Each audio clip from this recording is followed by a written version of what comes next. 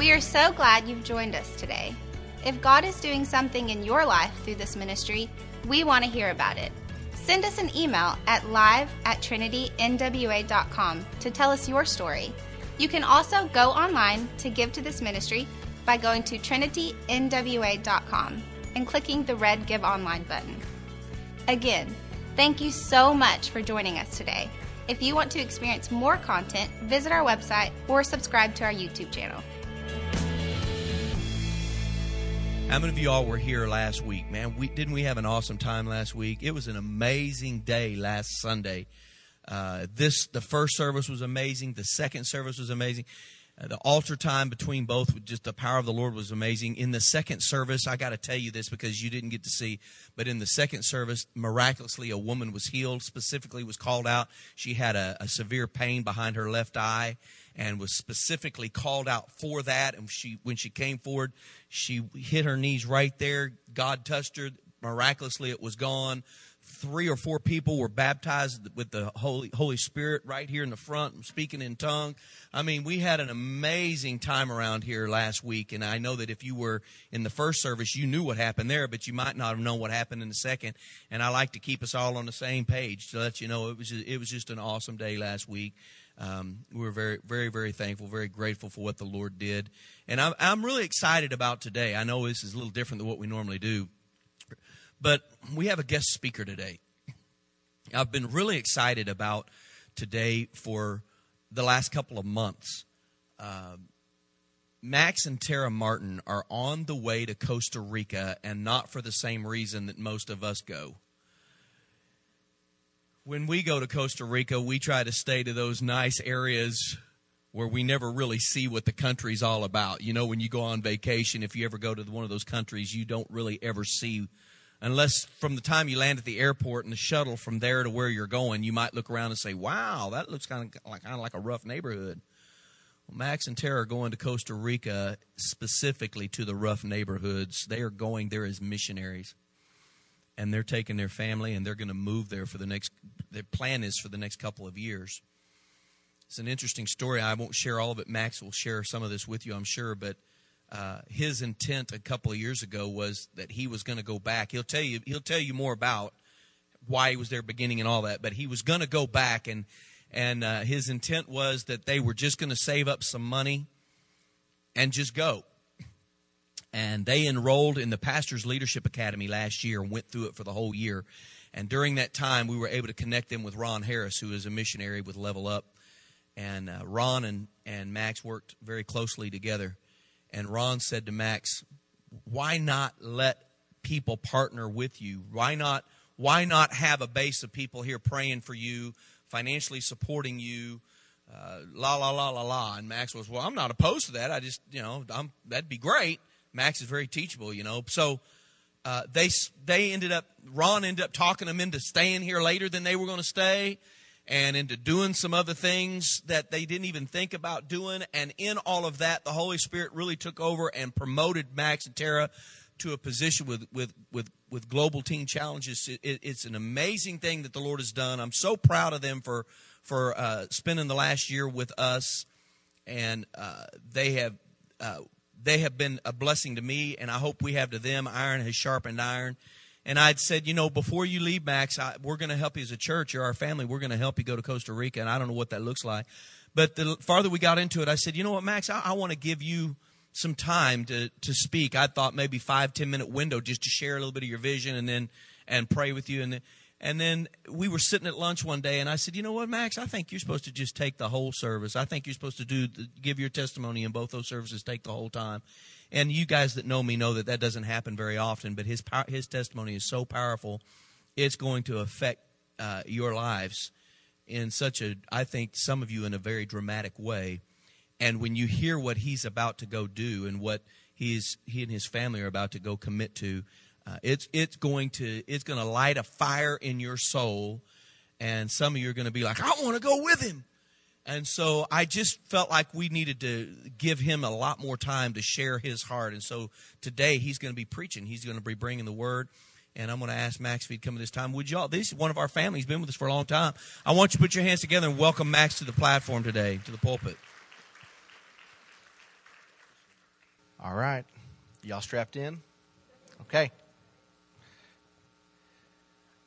I'm going to pray just real quick. Father, I pray that you would just anoint me, use me. God, I want to be a voice box. These are my brothers and sisters. These are your people. God, you want to feed them this morning. You want to help them grow. Thank you for this time. Thank you for using me this morning, God. I pray that you would just flow through in the name of Jesus. Amen. All right. Well, I have to say I'm really excited about being here for a lot of different reasons. One, I know a lot of you guys, and that's nice. Number two, I get to preach at a church where I can leave my shirt untucked, which is a big treat for me. So I'm pretty excited about that. I don't have a lot to offer. I'm just a simple guy, born and raised in Little Rock. But this morning I want to talk to you guys about God's strength. God has sowed a lot into me over the past couple of years and taught me a lot about his strength. And if I can impart you just one thing, probably the thing that he's worked on me the most the past 5 or 6 years has been to show me his strength. And I hope that I can relay his strength to you guys. So this message is not about who you are in Christ. If you're saved, you're saved. You're a child of the King. You're a daughter of the King. You're a son of the King. He is madly in love with you. He wants the very best for you, and he won't be satisfied with anything less. God's will for your life is not what you do for him, but it's who you are in him.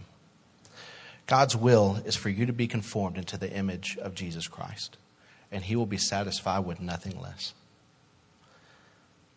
Not to be perfectly Christ, but to be on the road to perfection. He wants you to resemble his son as much as possible.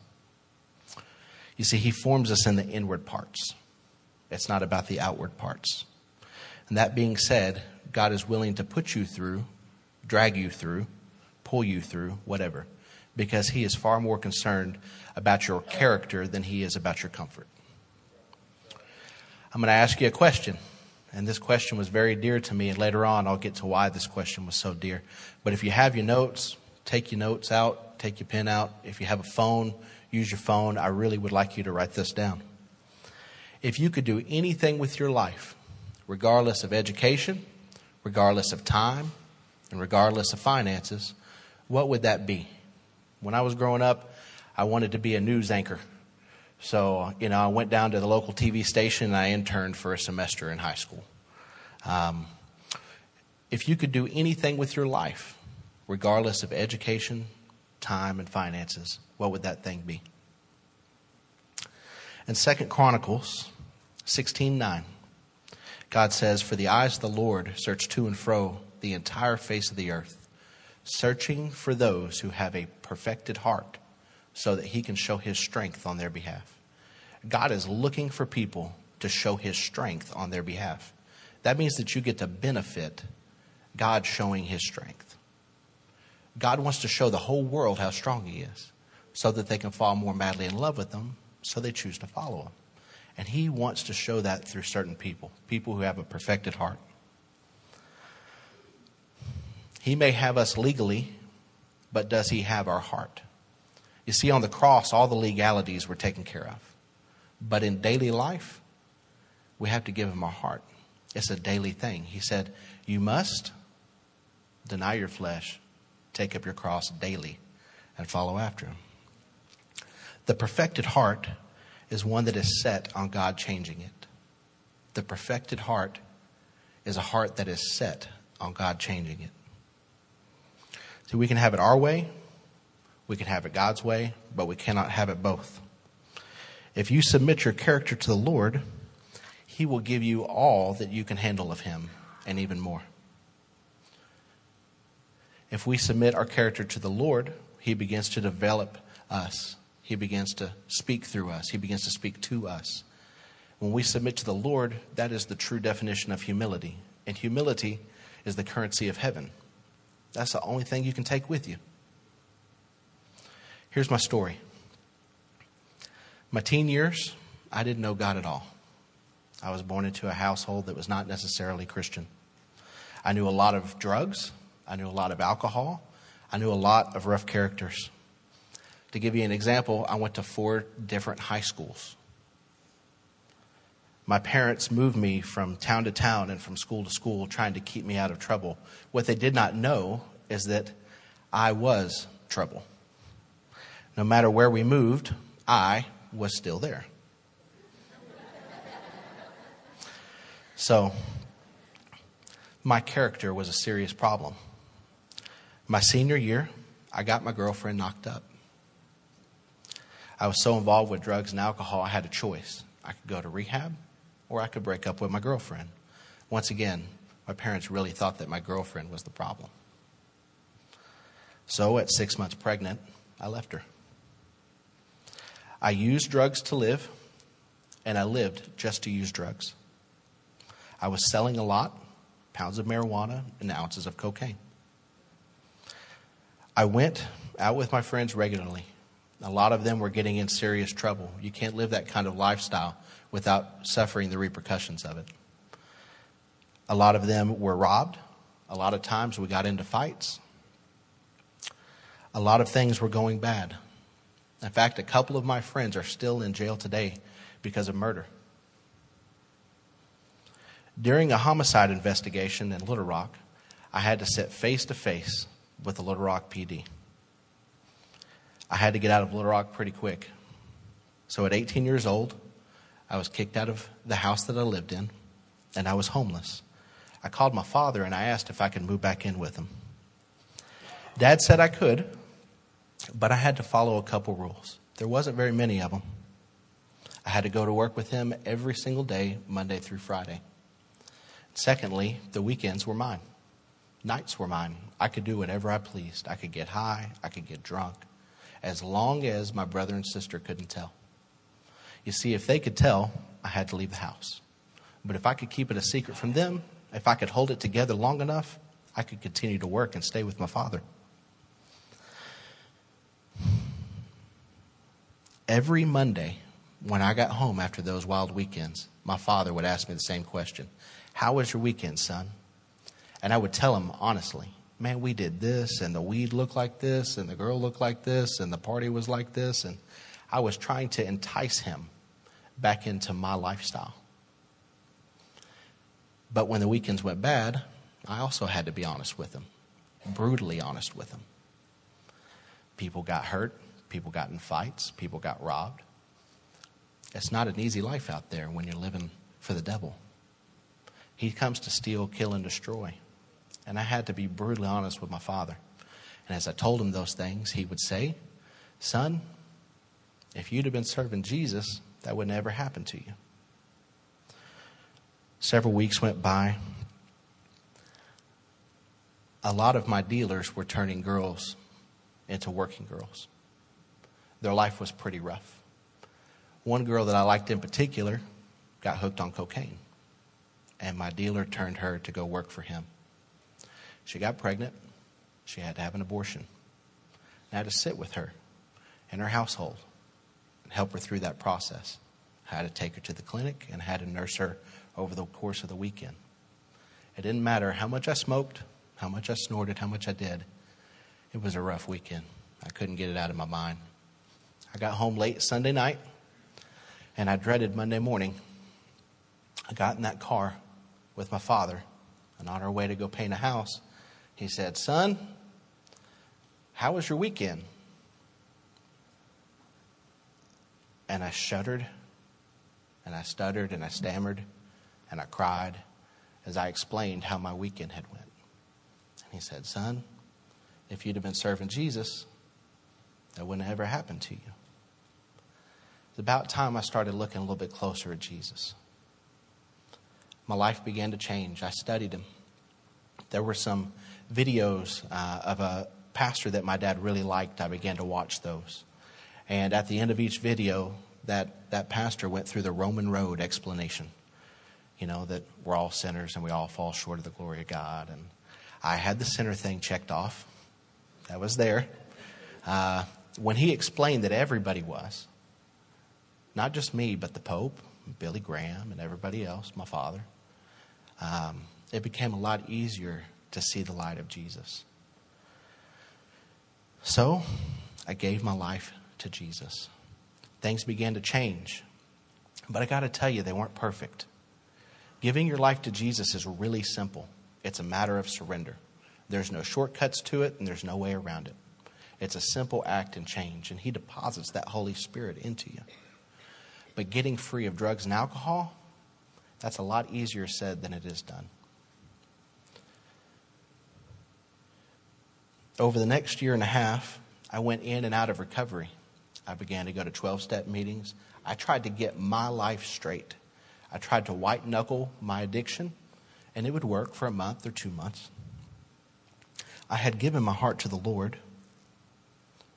I had started following Jesus. I even occasionally went to church. But I had not yet hit rock bottom. That was still to come. As a believer, with the Holy Spirit living inside of me, my real rock bottom, I ended up in a hotel room in Little Rock smoking crack cocaine. And my life was upside down. The good thing about God living inside of you is He won't leave you in that hole for very long. I called several people. I got a job offer in Fayetteville, and I moved up to Northwest Arkansas. I began trying to get sober, and I still failed several times. Father's Day weekend of 2000 was a very interesting weekend for me. I had a guy from AA come and find me in a house I was flopped in and offered me sobriety. He offered me a hand up. He offered me a hand out. He offered me the opportunity to go to meetings, to have a very low-paying job under minimum wage, and a pack of cigarettes and 2 meals a day. But he would make sure that I got to a 12-step meeting and a church every time the doors were open. He was willing to invest that in me. So I took him up on his offer. Instead of drowning my sorrows on Father's Day weekend, knowing that my son was out there, knowing that he had never really even seen his father, he did not even know my name, this guy offered me a way out. That was June 16th of 2000, and I have not touched drugs or alcohol since then. Yeah.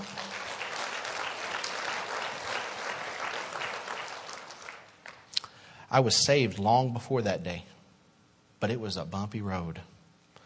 At the bottom, I came to the end of myself. I knew that I could not get myself through this. I came to believe that God loved me, and I was convinced that His will for my life had to be better than my will for my life, and that my will for my life was going to end up probably in death. I'd been a Christian for almost 2 years, but I had not really humbled myself until that point in time. I had not asked Him to start perfecting my heart. When that process started of my heart being perfected, He began to show His strength in my life. A journey of 1,000,000 miles starts with one step. And that's what it looks like to seek God and ask Him to change your heart and to perfect your heart. You're never going to get there. I mean, who can start walking and actually walk 1,000,000 miles? But every step counts. Just a couple years later, in 2003, after being sewed into a church and sewed into a 12-step program and sewed in as many Bible studies and recovery-centered programs as I could find, I got asked to be a temporary pastor in Costa Rica. I didn't even know where Costa Rica was. I thought it was an island. In fact, I thought that they were saying Puerto Rico for the longest time. The churches and the people there were amazing. But there was a great rift. Addiction was ravishing the people, especially on the Caribbean coast. It's very different than the Pacific side. There are no 5-star resorts. In fact, there are no air conditioners. It is a different world altogether. It's a collection of port cities in which drug distributors bring their product in regularly. Costa Rica has it a little bit different than a lot of other places. They're a second world country. They can afford to use and abuse drugs. It's a lot different than a country that is just so dirt poor that they cannot afford to touch the product that they move. The church had been burned. The people had been burned. They had been stolen from. every time they invited an addict to church or an alcoholic to church, they ended up getting robbed, they ended up getting taken from, and they were sick and tired of it. Outside the church walls, right about sunset, the prostitutes began to work the streets. Prostitution is legal there. The addicts began to come to the dealers who stood across the street from the prostitutes. And this was all going on right outside the church doors, and nobody was doing anything about it. I often went to them, and God gave me a vision to start bringing them food. So I did. I brought out plates of food, as many as I could carry on one arm. I could carry 3 plates on each. I walked up and I gave them the food. But at sunset, they would ask me to leave. Go home, Pastor. We got to go to work. So I decided to start feeding people at the mission house at 4:30. Gave me 2 hours. They didn't really want to hear what I had to say, but when I told them that Jesus ate with sinners and that was in the Bible, it piqued their interest. So we began a Bible study at the house. And they taught me how to cook, and I taught them about Jesus. And it went pretty well. We went through all 4 Gospels and every account where Jesus had dinner with sinners. The next 3 months, things changed. We had a lot of people coming to that Bible study. After all the Gospels were finished, it was about time for me to leave. I had been patient with several of them. I did not force the gospel on them, just like my Father did not force the gospel on me. I listened to them and I waited for them to ask me, why are you doing this? And then I got to share my testimony with them. A lot of them were pretty shocked that this missionary had been through a similar road that they had been on. In my patience, God was perfecting my heart. I was learning to be quiet. I was learning to shut up. And I was learning to listen. My visa expired, and I soon came home to Arkansas. And when I left, that little church was taking off. The real missionaries, who I was there to replace, came back home, began to fill the pulpit, and came in and were able to sow into people that they had been plowing ground with for years. The next several months, even more came. While I was in the United States, I was getting emails. The church house, after 2 years, was so packed out, there was people standing outside of the windows in order to listen to what they were presenting. The society down there began to change. The community built them a stage on the beach, and they began to have church on the beach so that they could fit enough people. I love those pictures. I love that communication with them. But it all stopped after about 2 years. I met my wife. Our life began to change. See, my wife, she's an awesome lady. She truly is grace to me. Grace is undeserved favor, and no man would ever deserve to have a woman like her. She's been through some rough things. Her family are not necessarily saints. A lot of her family has cooked meth, grown pot, been in and out of prison, and it seems like every couple of years we have a funeral. But she never gave in. She gave her heart to the Lord when she was 13, and she never looked back. What she did was she began to let God perfect her heart at the age of 13. And I get to be the beneficiary of that.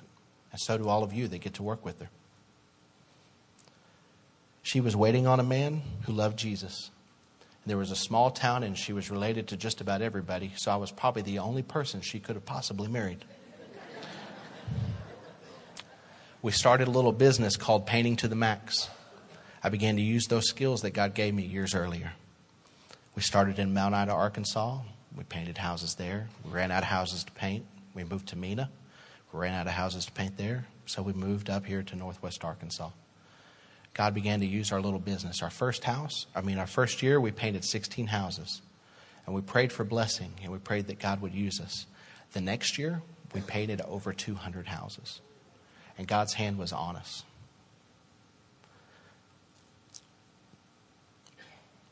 Sometimes God's will for us is to live in abundance. Paul said he learned how to live in abundance, and he learned how to live without. And that was all part of God developing my character. That was part of him perfecting my heart. And I was really happy for that season of life. You see, he's about being submitted when things are going good and when things are going bad. He's about being submitted when the paycheck is there, and he's about being submitted when the paycheck is not there. He's about going into that prayer closet and pushing you in that direction to praise him when the times are good and to ask for what you need when the times are rough. He's not satisfied with a whole lot of either, but a whole lot of both. We began doing ministry as much as we could. We often took in members of our family, gave them jobs, helped them out, gave them a hand up. We always had a 2-bedroom apartment so that we could put somebody up in it when they needed the help. We took people off the streets and we began to employ them. You know the guys holding up signs on the side of the road, "We'll work for food"? One of my favorite things was being able to pull up to them and say, "Would you really?" Give them a job. Give them a place to stay. Take them to work day by day. Let them live like that with everything they needed for 2 weeks before they got their first paycheck. And then ask them if they would continue to stick around after they got paid. Those were great times and great abundance. And it played a role in shaping our character. But there are more effective ways to do ministry. I cannot say that it bared a lot of fruit, but I can say that it bared a little fruit. I went to a Promise Keepers convention. Anybody ever heard of them? Well, they took up a lot of offerings, and it made me kind of uncomfortable. And I think it made one speaker very uncomfortable too. And so during his time, he said, "Hey, I want to do something different. I was here to take up the offering, but I want to do something completely different." And he asked everybody to pull out a piece of paper. And in the offering buckets, he had pencils. So everybody went through and took out a pencil. And he asked everybody that question. If you could do anything with your life, regardless of time, education, finances, and ability, what would that thing be?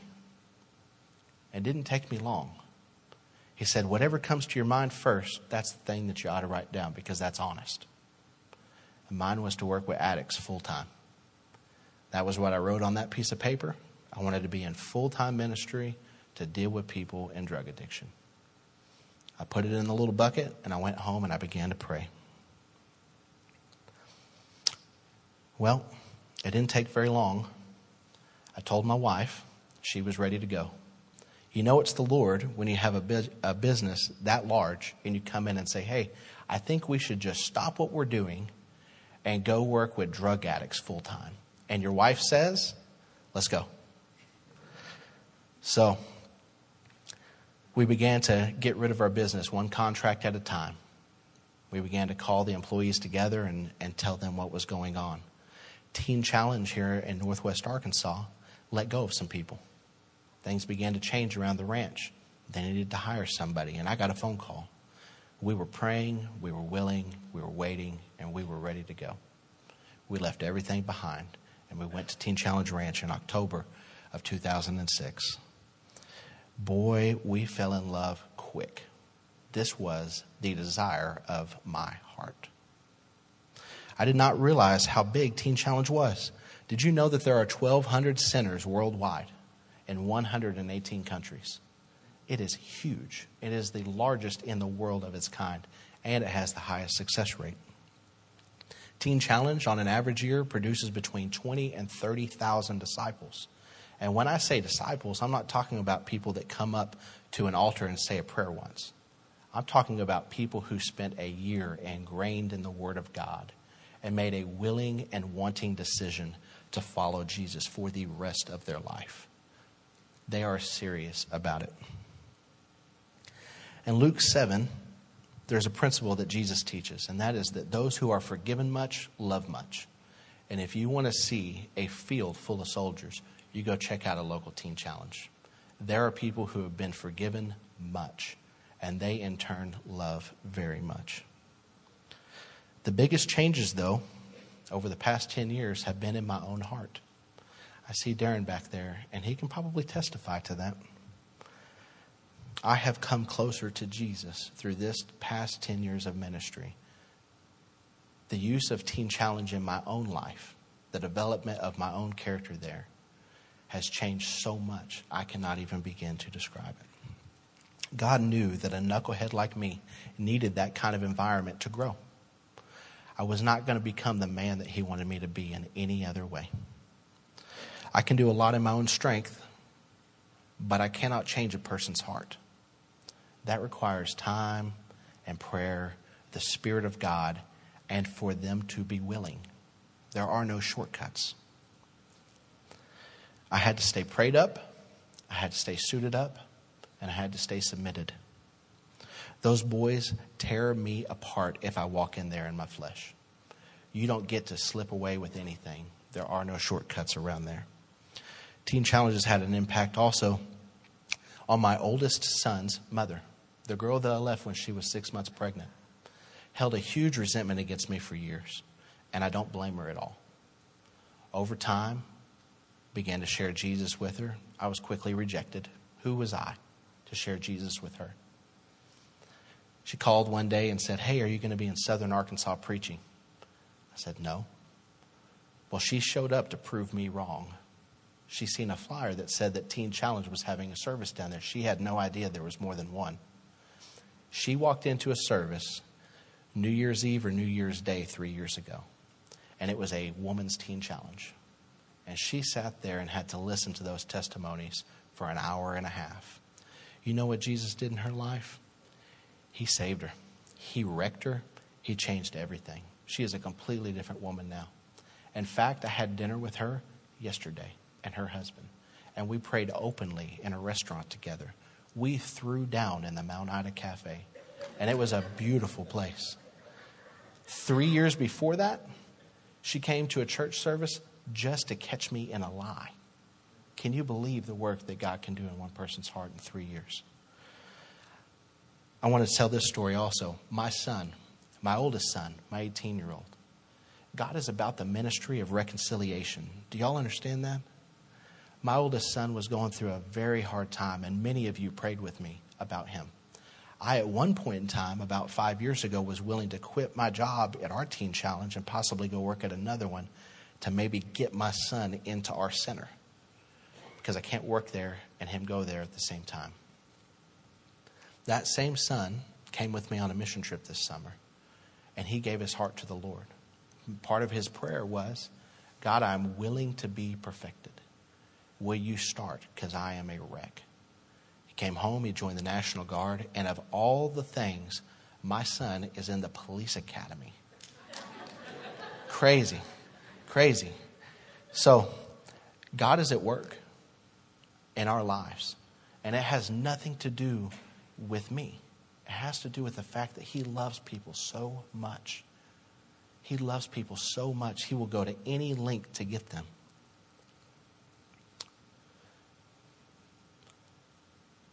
My ex and my wife talk to each other regularly, and they even share prayer requests. Here at the ranch, God has allowed me to help integrate Celebrate Recovery with our program. It's now a staple there. We have a meeting, and it's going pretty well. And when our guys leave, they get to sow into Celebrate Recovery in whatever town they go to. It is now going on, and a lot of our guys are getting help. I also got to help out with the Outdoor Adventure Program. And I don't mean to brag, but 3 to 4 weekends a month, every month of the year, I get to go camping, fishing, hiking, canoeing. I got to go see the boundary waters of Canada. I've been to the tip top of the Rockies, and I've been to just about every fishing hole in this great natural state. And I get to go out there, and it's not for the express purpose of fishing, although there is a lot of fishing that goes on. It is for the purpose of sharing Jesus. There is nothing like getting to sit with a bunch of guys who were trapped in addiction, completely sober, sitting around a campfire, watching a sunrise or a sunset, and be able to talk to them about Jesus. There are inroads that are made in that environment that cannot take place anywhere else. You know, in Psalms 19, it says that the heavens declare the glory of God. The heavens declare the glory of God. They literally shout his handiwork. And you can sit there with the toughest kid on his worst day and watch that sun go down after a day of a fish on the end of his line, and he will listen to whatever you have to say. And it's awesome. That's my job.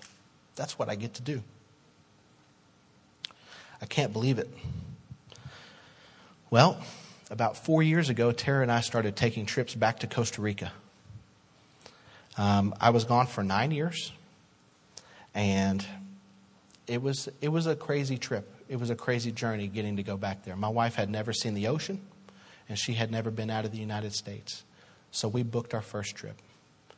I could have gone anywhere, but I wanted to go back to that town. I had talked about it many times, but I wanted to be able to share with her what God did. I didn't think that anybody would remember me. I didn't know what the churches would look like. I didn't even know if they would have the same pastors. Most of the pastors were missionaries. I figured they were stationed somewhere else. So we got on the long plane ride down. We got on a bus. We went 5 hours across the country. We got off the bus. We were walking to the hotel, and a lady shouted my name. Her name was Ismini. She's a Greek lady. She's really sweet. Between the bus and the hotel, I met my first person. Her husband was lost, terribly lost, cheated on her all the time. He was a fisherman and he was a roughneck. And when I was down there the first time, I shared Jesus with him every chance I got. I'd go out and I'd work his nets for free. I'd go out and I'd work the fish traps for free, just so I could tell him about Jesus. He never did give his heart to the Lord when I was down there. But a couple years later, he had a stroke. And he reached out. I was the only Christian that shared Jesus with him besides his wife. And when he gave his heart to the Lord, they began to pray for us. And they had been praying for us for all those years. It didn't take long. It turned out several people remembered us and knew us. Ismini went through the trouble, and she arranged for us to have dinner at different people's houses, and we would show up, and there would be 5 or 6 people, 2 or 3 pastors. One time there was probably 8 or 9 people at this household, and they were excited to see us back down there. Everybody remembered. There was another guy named Franklin. Franklin went to that Bible study, the one where I taught about Jesus eating dinner with sinners. And when I left, he continued that study. He picked up right where I had left off. Franklin was saved when I came to that town, but he was rejected by the church. He had had a past. He had been addicted to crack cocaine, and he had murdered somebody and spent 12 years in a penitentiary in Nicaragua. Rough life. Found Jesus there, moved to Costa Rica, and I met him about 6 months after that. He continued to do that Bible study, and eventually he got named assistant pastor of the church. Things began to change dramatically. But they began to not reach out to addicts anymore. They began to get burned. People began to get stole from. And they told him he had to quit inviting people to church. So you know what he did? He went and started his own church. And the missionaries who were there, who were working with the local pastor, they got burned too. And you know what they did? They went and started their own church. So out of that little meeting, out of that little Bible study that only lasted for 3 months, there was eventually 2 churches planted. And God began to use them in a mighty way. I couldn't believe it.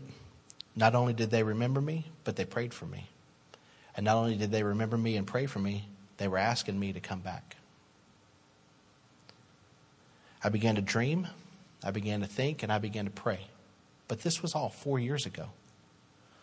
We began to save some money here and there. We began to take more trips to Costa Rica. I didn't tell my wife this was in my heart. I tried to hold back as long as I could to see if it was on hers. I mean, who doesn't want to move there, you know? So God began to speak to Tara on her second trip down. There was a lady. She was used. She was abused. She was an addict. She was in a fist fight in the middle of a street. She was beating up another man over a crack rock. Tara walked by and I walked by. We saw this. It was disgusting. It was a vulgar display. We got down the street a little bit. We began to pray for her. Her name was Margarita. We came back to the United States. God began to put Margarita on my wife's heart. She began to pray for her. She began to fast for her. God began to ask her the question, what if Margarita got saved? What kind of impact would that have on that town? What if she gave her life to the Lord? What if you could help her? Tara shared with me and I shared with her what God had been dealing on us about. We began to think and pray together. Should we go for 3 months? Should we go for a year? I wonder what would happen if we opened a teen challenge down there. I wonder what would happen. I wonder if God would allow us to do that. We held it inside. We began to take our sons down one at a time, introduce them to pastors, introduce them to friends. We began to take down some teen challenge literature, talk to pastors, ask them what they could do. Not this October, but last October was the last straw. We sat in a service, actually close to the back row back there. Pastor Darren preached on Saul's armor and how it was not going to fit David at all. He was talking to people about Saul. He was talking to people about David. But all I heard was, hey, dude, you're different. You're not going to be able to do this like anybody else. God moved on both of us. We came to the front. We got Darren cornered after service. And we told him this was our heart. And he said, man, I think that's of God. You should go for it. So we prayed and we waited. We thought maybe it would be 2 or 3 more years. In January, we went to, not this January, but last year in January, we went to our directors and we asked. We said, hey, this is what's on our heart. And before the whole thing came out of my mouth, Justin Smith laid a hand on my shoulder and said, you are moving to Costa Rica, aren't you? And I said, yes, sir, I am. Darren said, okay, well, you can expect a couple mission trips from us. You can expect this help. You can expect that help, and we'll support you in any way that we can. So the doors were swinging open. Door 1, do I have the blessing of my spiritual authority? Yep. Pastor Darren Reynolds, and Justin Smith, my directors, all gave me their full blessing and asked me to go and are supporting us financially. Teen Challenge is with us. I was really scared to call Teen Challenge Global. Most of those guys have doctorate degrees, master's degrees. They are an amazing team. They know their business and they know it well. And I'm just a guy that works out here in Morrow, Arkansas, and takes kids fishing. So I called them and I said, hey, I'm looking for a mentor. I don't want to do this on my own. I need leadership. I need headship. I need somebody to teach me their ways. They opened the door. When I got off the phone, the directors talked to each other. They called me back and they said, hey, can you come out here next week? The president of Teen Challenge, Jerry Nance, is going to be in town and we'd like you to meet him. So I took our last $500 out of our savings. I bought a plane ticket and I got over there to Georgia. It turns out they had just started praying and fasting about Central America. Many teen challenges have closed because of the economic downturn of the United States. They were built in a way that was not sustainable. They raise funds like we do here. But in this kind of economy, a couple of fundraisers a year and asking people for handout is not a good way to run a ministry. So they closed down all the teen challenges in Nicaragua, Panama, and Colombia. And they had 2 of them open up in Costa Rica, but there's only 1 left. And they had just started praying and fasting about what they were going to do in Central America. So I got out there without knowing that, and I gave my little pitch, and I asked for, whatever guidance or help or information or maybe Skype phone calls or whatever they would give. And Jerry Nance pitched back to me, and he said, man, we would love for you to go. We'd like to ordain you as Teen Challenge Global missionaries, and we would ask you to take Nicaragua, Costa Rica, Panama, and Colombia, and go plant as many as you possibly can. We want you to set up a home base in Costa Rica. You have a lot of pastors, you have a lot of people, you have a lot of inroads, and you have a good community to sow into. But as these spring up and as you get time, we want you to go visit these other countries, meet pastors, and help them to plant teen challenges also. Wow. Okay. So I came home. I got a hold of Justin and I said, hey, I probably need to quit work. We need to find somebody to replace me. And I got to train the supervisors and I got to train the outdoor adventure guys and I got to work with them and build the team before I left. And God has implanted people in the ministry that are going to take it further than I could have ever done it on my own. And all that time, God was perfecting my heart. That was his will. He wanted to grow my heart. And it had to get broke. And I had to go through everything that I've had to go through to get to that point so that I could stand here right now and proclaim God's strength. I am just a dude from Little Rock who was smoking crack in a hotel 16 years ago, man. And I'm going to the drug trafficking capital of the world to plant teen challenges, as many as God will allow. He is strong. And I hope that you get that.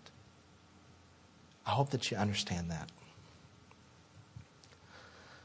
Well, I won't go on much further. I could, but I'm not going to go on because he gave me this time to sow into you. It's not about me. I hope that God gets his glory, but that's the only reason why I'm up here. This is about you. Our family is heading to Central America. We're leaving our jobs and our security.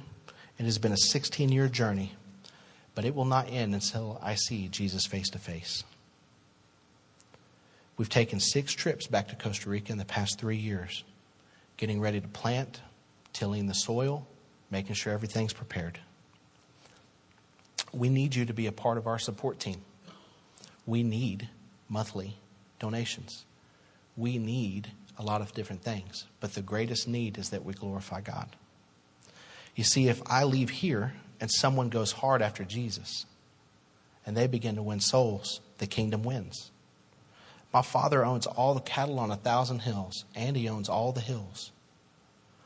It's his vision, it's his mission, and I want to build his kingdom. You're my brothers and sisters, and I want to build you up. This isn't about me, this is about him.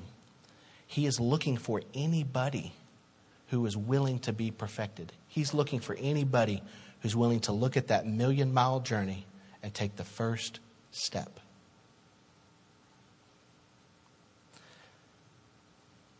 Let's look at that piece of paper. Did you actually write something down? Did you look at that piece of paper? Did you type something into your phone? Do you remember the question that I asked you? You see, if that's God's will, and you take up your cross long enough and deny yourself daily and seek his face, whatever's on that piece of paper is going to happen. I can tell you. But if that's of yourself, if that's of your will, you can push and pull and prod all you want, and it may happen, but will you be content with it? Or will you have to go on to the next thing? Now I'd like you to turn that piece of paper over or take back out your cell phone. I'd like you to be ready to write down something else. I'm going to ask one more question. When you see him in glory, what will you present to him? When you get there, what are you going to lay down at Jesus' feet? I'm going to give you a chance to think about it. I'd like you to earnestly examine your heart. When you get there, what are you going to present to Jesus?